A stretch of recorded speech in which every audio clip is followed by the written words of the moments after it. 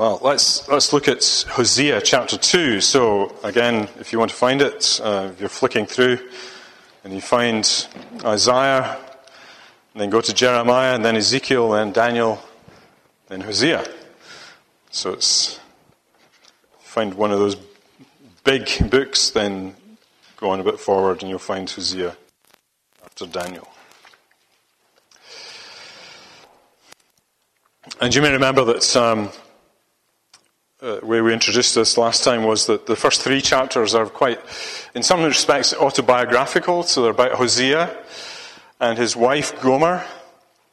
And he's going to, and God has a particular reason for that, which we'll get into. In the first chapter we looked at what God had called Hosea to do, but then there's a switch that comes in chapter 2. I'm going to read from verse 2 down to 13 and hear what God has to say, particularly to Israel. But let's hear God's word. Plead with your mother, plead, for she's not my wife, and I'm not her husband. She put away her whoring from her face and her adultery from between her breasts, lest I strip her naked and make her as in the day she was born, and make her like a wilderness, and make her like a parched land, and kill her with thirst. Upon her children also I will have no mercy, because they are children of whoredom. For their mother has played the whore. She who conceived them has acted shamefully. For she said, I will go after my lovers who give me my bread and my water, my wool and my flax, my oil and my drink. Therefore, I will hedge up her way with thorns, and I will build a wall against her so that she cannot find her paths. She shall pursue her lovers, but not overtake them. She shall seek them, but shall not find them. Then she shall say, I will go and return to my first husband, for it was better for me than now. And she did not know that it was I who gave her the grain, the wine, and the oil, and who lavished on her silver and gold, which they used for Baal. Therefore I will take back my grain in its time, and my wine in its season, and I will take away my wool and flax, which were to cover her nakedness. Now I will uncover her lewdness in the sight of her lovers, and no one shall rescue her out of my hand. And I will put an end to all her mirth, her feasts, her new moons, her Sabbaths, and all her appointed feasts. And I will lay waste her vines and her fig trees, of which she said, These are my wages, which my lovers have given to me. I will make them a forest, and the beasts of the field shall devour them. And I'll punish her for the feast days of the Baals, when she burned offerings to them, and adorned herself with her ring and jewelry, and went after her lovers, and forgot me, declares the Lord. Let's pray. Father, this is a challenging chapter, or section of a chapter, and Father, we pray you'd help us to draw from it what you would have us learn, that you'd be amongst us and help us to understand. In Jesus' name, amen. So we started looking at Hosea last time, and Hosea is a prophet of God, living in the 8th century BC, and he's in the northern kingdom of Israel, working amongst the people there, not in the south in Judah, in and around Jerusalem, unlike Isaiah, but Hosea is in the north. And we noted last time how God had called Hosea, and when he was called by God to be a prophet, he called him to do a strange thing, to take a wife of whoredom, which kind of means a wife that's connected somehow with prostitution. And it's not entirely clear what is meant there by a wife of whoredom. Perhaps it means that she was fickle in her affections, and then she would become that way later. We don't really know. It's not really that clear. But we shouldn't doubt that it was a genuine marriage, that Hosea loved Gomer and married her, and wanted to spend his life with her and have children with her. But the thing we need to remember is that the Lord is at work in the marriage. to communicate an important message to Israel. So Hosea is not only the husband of Gomer, but he's a prophet of Israel, and he's to communicate a message to the whole of Israel. And God is going to teach Hosea that message through his marriage to Gomer. And you see, God is portrayed in the Bible as a husband, and a husband to his wife, Israel. So Israel is treated as a wife here. And so the gravity of God's message to Israel is communicated through Hosea, and the stresses that he will feel and experience with Gomer, with a wife that is going after all sorts of other lovers. And so Hosea, in a very real sense, gets to feel the significance of what God is saying about his relationship to Israel, because Hosea is living it and discovering what that means. He's experiencing Gomer's unfaithfulness, and so he has that sense of God's displeasure at the people of Israel. It's often said that preachers won't preach the truth effectively until they themselves have received the message. That's a very important thing. You should be praying for your pastor and anyone else who's preaching here, that if they're going to preach them the Word of God, they feel the message themselves, because otherwise they're not going to communicate very effectively. It'll be an academic exercise. Well, this is what Hosea is doing. Through his experience, he's able to communicate God's message to the people of Israel.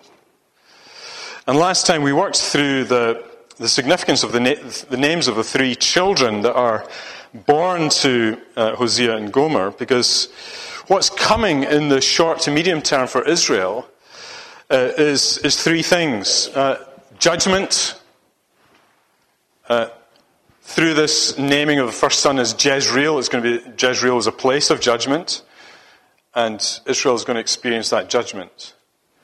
Secondly, there's going to be no further opportunity for forgiveness. No mercy, the second child, the girl. And there's going to be all opportunity for forgiveness for their persistent sins is gone. No mercy. And then the third one is the end of all covenant blessings for those people. Not my people. When God says, not my people, that's a very serious issue. However, we didn't end on that sober note last time, because we saw that in the far future there's still hope. Because it's not as though God has forgotten his promises. When God made promises to Abraham, to Isaac, to Jacob, to Moses, to David, and all the others, he wasn't pretending, and he wasn't saying, well, maybe. He's saying, this is what I'm going to do. And sometimes the arrangements change. It's what we call sometimes the covenant administration changes. But God's basically, his promises have not changed. And they have not failed, and they will be fulfilled. And so we saw the last time, the end of the section, chapter 2, verse 1, say to your brothers, you are my people, and to your sisters, you have received mercy. The ultimate end of all of this is that God's promises will be fulfilled. But not for this generation. This generation is going to experience the judgment of God. So today we come to look at what has gone wrong with Israel, begin to look at it in chapter 2. And there's much more to come later in the book. So you better gird up your loins and get ready, because it's going to be a kind of rough and bumpy ride for the next few weeks. Except for next week. Next week's a good one, but the following weeks we're going to be just digging into all the dirt in a great, and hopefully that's helpful to us. We're going to see how it is that a nation can become like this. How a church can become like this and forget who God is. So today is going to be pretty bleak reading. We've read it already, but as we go through it, we'll see how bad it is. But I think it'll be instructive for us. It's always instructive to see why God says what he says. So the first thing to say is that this is a slightly frivolous title, but the first thing to say is this is the last chance saloon for this generation of Israel. The last opportunity they have to turn from their ways. Now, why do I say that? Because of the pleading that takes place in verse 2. The word says, plead with your mother, plead, for she is not my wife, and I'm not her husband. Plead with her. It's like this is the last chance that's being offered to the wife, the errant wife. Now, the question is, one of the questions you might be asking is, well, who's speaking here? Is it Hosea speaking to his children about their mother, Gomer? Or is it about God speaking to his wife, Israel, about his children? About Israel to his children. And let me digress just a little bit here. I hope we've grasped that God and his people collectively as a unit is his wife. So the whole of Israel as a body is God's wife, if you like. It sounds strange to us, but that's how God is speaking about this union between God and his people. And who are the children of that union then? And the answer to that is that it seems that when in the Bible God is addressing his people as individuals, he speaks of them as sons and daughters. But when he is addressing them collectively as a group, he is speaking about them together as his wife. You need to get your head around this kind of imagery that's being used here. And this is the kind of thing we see in the New Testament. So, the church as a whole is Jesus' bride. But as individuals, we are adopted as sons and daughters, aren't we? And so we are brought into his family. And so, to complete that triangle of relationships between God, the body of people together, and the church and individuals, how do we look at the church? Well, we see it as our mother. And that's what Paul says.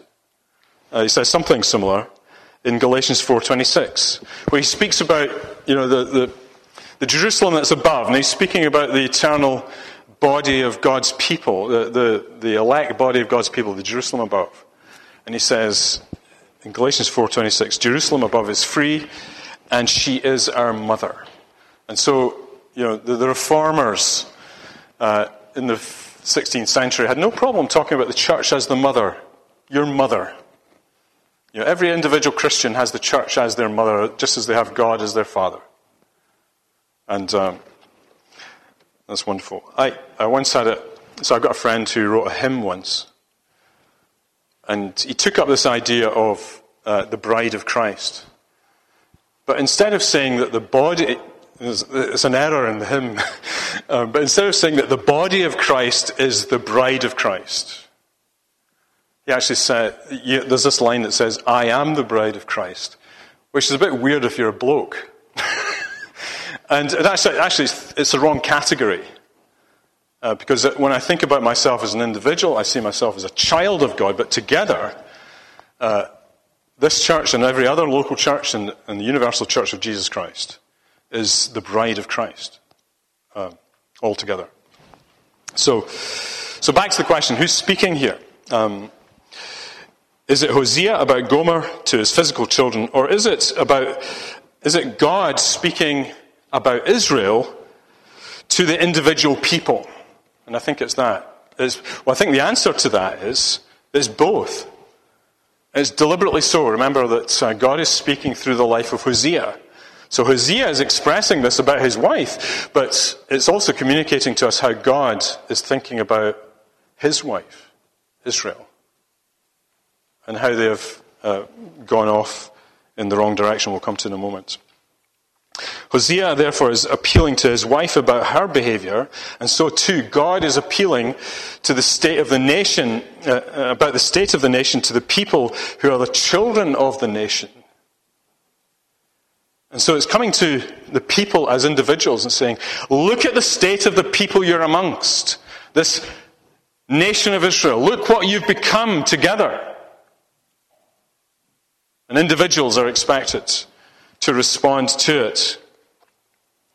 And the appeal is that this mother needs to stop appealing to other lovers. And this comes out in verse 2. Plead with your mother that she put away her whoring from her face and her adultery from between her breasts. Now, that's a strange thing to say. You don't literally whore with your face.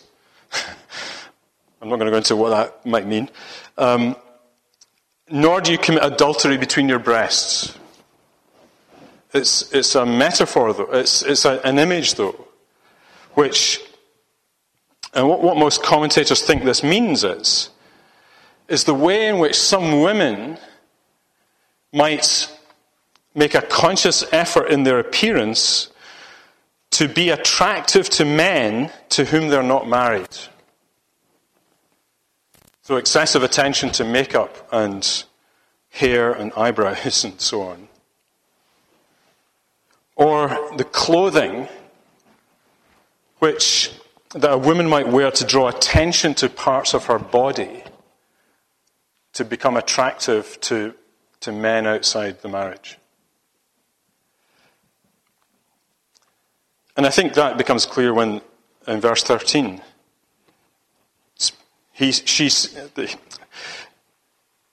God says, I will punish her for her feast days of the Baals when she burned offerings to them and adorned herself with ring and jewelry and went after her lovers. You see, this whole dressing yourself up for the false gods, making yourself attractive to the idols of the world is what is being expressed here.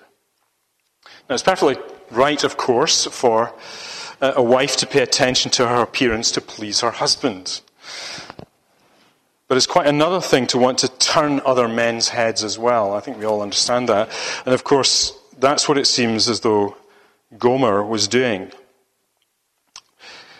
And of course, this has application in individual marriages. And in our appearance-obsessed culture, the same could be said of young men today, who want to appear buff and all the rest of it, to attract the attention of women. Have you ever seen the grooming products you can get? Not that I've indulged, but you can see it. It's bizarre, some of it. But there's a spiritual aspect to all of this. That a church, the people of God might get confused. And on the face of it, they might look like they're trying to please God, but in fact, in the heart of hearts, the church is actually craving something else, craving the attention of the world around it with all its lovers. And if you're a church, for example, that craves power and influence, and say where money is important, or where having influence in the culture matters, you're on the road to trying to look attractive to the world for all the wrong kinds of reasons. And so that's a dangerous place for a church to be. And it's corrupting to seek after those lovers, not just because the world is corrupt, but because actually the corruption's already there in your own heart, in the church's own heart. So this is quite a serious issue, isn't it? It could be. That's how a church operates. And it's at this point God says, she's not my wife. I'm not her husband. And as it were, a divorce is about to take place. And all the blessings of that marriage that Israel has enjoyed will be taken away. And that's, I think, the significance of the nakedness and the becoming a wilderness in verse 3 is all about. The taking away of all the blessings of being in that marriage relationship. So, as we look through the history of the Church of Jesus Christ, in this country at least, how many churches have lost their way because have forgotten their husband, because they have sought the interest of the world instead of sought the glory of God. And as a result have slipped into a kind of spiritual nakedness and barrenness, and that these churches have died a sad and poor and empty death. Many churches in the United Kingdom are dying that death as we speak. For this very reason. So, last chance saloon. It's a warning. But here's the second thing. There's going to be a judgment, and it's a judgment of frustration. A judgment of frustration. So, the chapter goes on in verses 5 through to 7 to speak about this judgment of frustration. We see the heart condition of the wife, for their mother has played the whore. She has conceived them and acted shamefully. And so this wife, though she is married, she says, I will go after other lovers.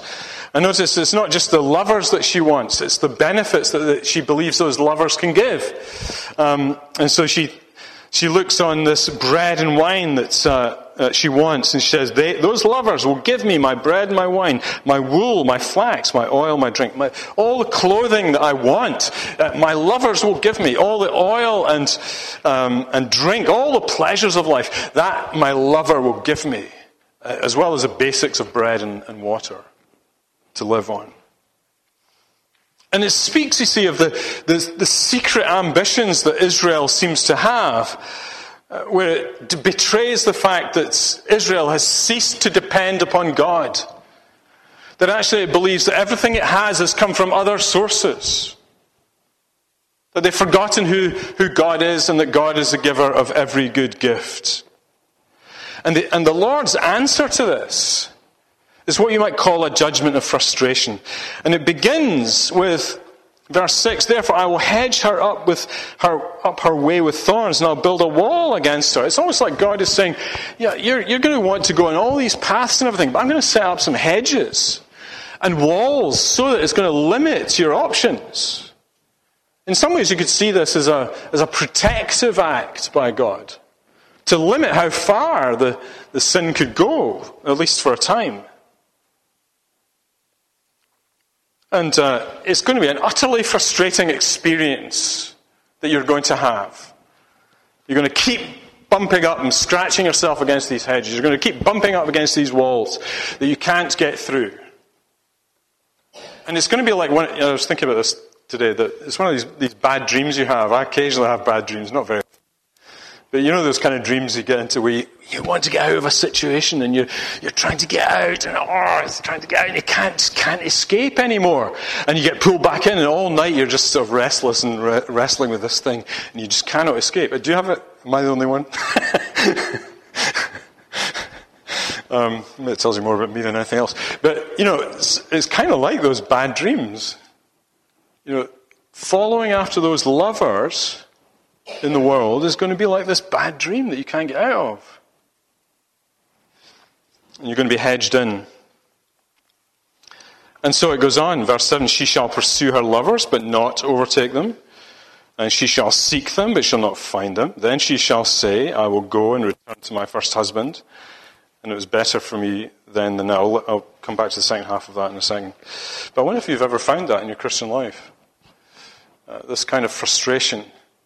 That when you may have secretly, at some point, and I can certainly testify to this myself, you secretly decide that there's some sin you want to indulge in, something you do that you probably shouldn't do, and it turns out to be a totally frustrating experience. It never quite produces the thrill and satisfaction that you want, and you indulged in it, you ignored God in it, but in the end you realize just how totally useless and pointless it was. It was totally frustrating. It didn't deliver what you wanted. You see, the world is full of idols that are shimmering and glittering, and they attract us. And we go, oh yeah, yummy, I'd like to have that and that and that. And you go after them, you find there's nothing there. Utterly frustrating. So God is going to bring this judgment of frustration against people who have forgotten him. Well, the third thing, and for this we're going to look at the rest of the chapter from the section from 8 to 13. What's gone wrong? What's the issue that's gone wrong here? You see, the question is, why is it that Israel begins to believe that following other gods and looking to other lovers will actually supply everything that Israel thinks it needs? And the answer begins in verse 8 with a very simple statement. She did not know. She did not know. And knowing here is very significant. Just pause for a minute to just talk about what the Bible means by knowing. It's not just a matter of information download. That's how often we think about knowledge in our Western society today. We get knowledge by Googling something. I mentioned this morning, and how it serves to confirm our biases. And people say, I'm doing my research by Googling things. You're not doing research. You're confirming your biases on Google. And people think they get knowledge by information download. This is a great fallacy, one of the great fallacies of our Western culture, technocratic culture. That knowledge, this kind of information download is knowledge. So we find a definition or we find a description and we think we've got knowledge. And we're suckers for this in our Western culture. I don't know if you've been following this. I'm a bit of a nerd sometimes and I follow these things. But there's a lot of excitement at the moment about artificial intelligence algorithms. You come across this? ChatGPT. Everybody's talking about it. People trying to sell products with ChatGPT in it. How exciting that's all going to be. And how it's going to change all our lives. And, you can find it easily enough on the internet. You can Google ChatGPT, and you can go there, and you can ask it questions. And it will give you long answers to those questions. Because it's learned, it's an artificial intelligence system. It has learned what the internet says about things, I suppose. I don't know all the details. I tried it once. I had to write an article for the Birmingham Mail a few weeks ago. As part of their Faith Matters column. I do it about a couple of times a year. It's normally about 300 words. And I went to ChatGPT, just for fun. And I said, can you write me a 300-word article about the approach to Easter, or approaching Easter? And it did it. It's actually quite good. But, it was a bit dull. It wasn't very interesting to read, to be honest with you. But it was sound enough. It seemed to capture the gospel okay. But, and you'd be glad to know I didn't submit it as an article. Because it's like 10 seconds work.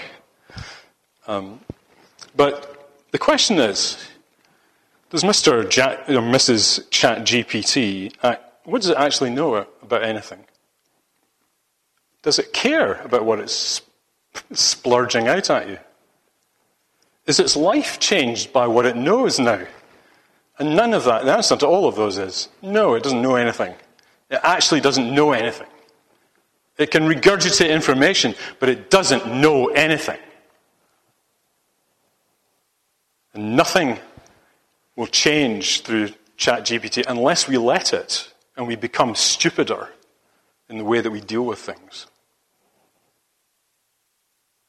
Now, in the Bible, knowing things is a much deeper and richer concept than information download. Especially in the area of personal relationships.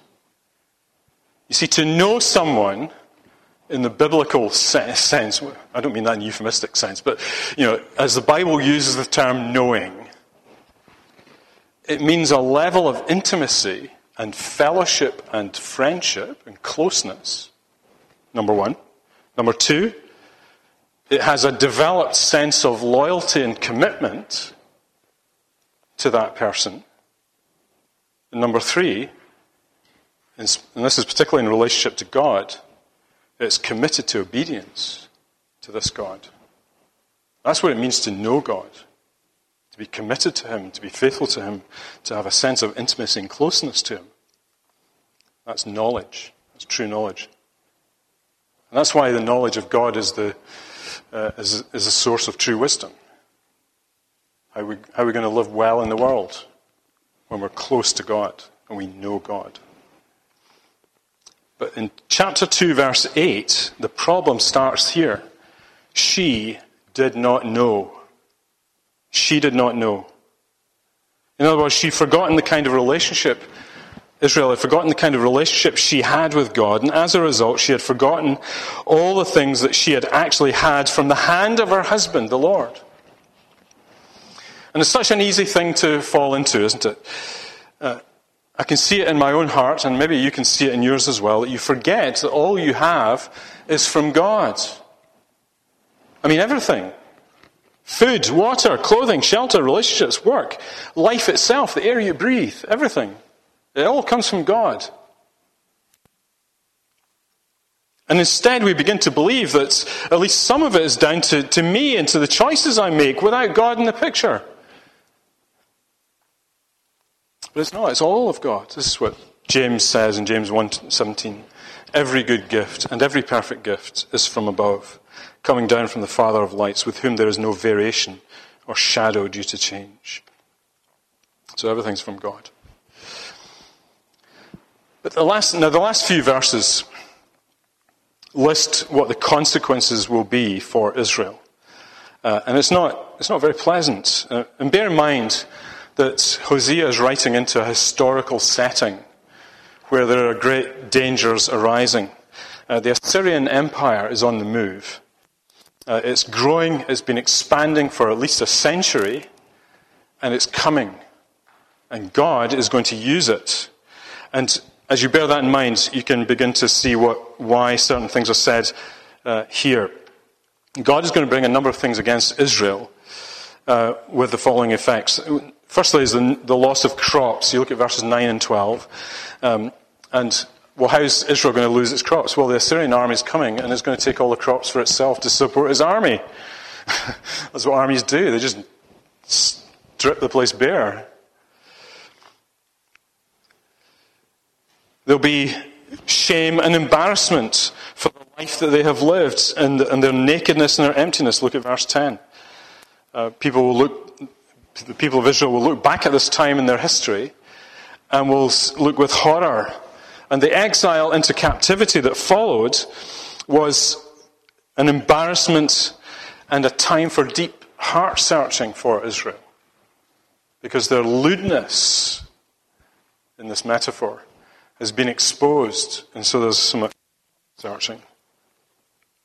And then thirdly, in verses 11 and 13, we see the destruction of the pagan places and habits of worship. And see, this is what God cared about. He cared that the fact that Israel had forgotten him led to pagan acts of worship and giving themselves to these other gods. And I have no doubt that such things started with what sounded like good intentions, and maybe small things that didn't seem to matter too much. We want to worship God, but why don't we worship in this way, we say. And we begin to add little things to add to the worship of God. And before you know it, you've got this horrible accretion of encrusted worship that's got nothing to do with the God who commanded. So all of these things get added in. And, the biblical example I can think of there is, you may remember that time in Exodus. The people have been saved from slavery. And they've come to Mount Sinai. And Moses is called up into the mountain to receive the law of God. And meanwhile, the rest of the people are, for the next 40 days, they're kind of hanging around down on the lower level, and they think, well, what are we going to do? And we're going to, well, let's worship God together. So, well, how are we going to do that? Well, let's make an idol and let's worship that idol. Let's make a golden calf. That kind of represents the power of God. And it's golden and glorious, isn't it? So that's kind of like God, isn't it? So let's make this thing, and then let's set it up in the middle, and then we can dance around it or whatever we do, and we can worship God. I've no doubt that they used the name of the Lord in the midst of that worship. And they meant good by it. The trouble is, it's an example of, you can take people out of Egypt, but you can't take Egypt out of the people that easily. And all the practices that they developed and just fallen into in Egypt while under slavery, they're beginning to use in the worship of God. And it takes time for them to get rid of it. And it's easy to forget who God is. And do you know what happened? Exodus 33 and 34. God's judgment comes. It's not pleasant, because God hates that kind of worship. He really does. But that's how idolatry starts. It starts in small ways. You may not even notice it to begin with. And in the end, it leads to forgetting God altogether. That's the way this passage ends. She adorned herself with her ring and jewelry and went after her lovers and forgot me. This is the opposite of knowing. Either you know God or you've forgotten him.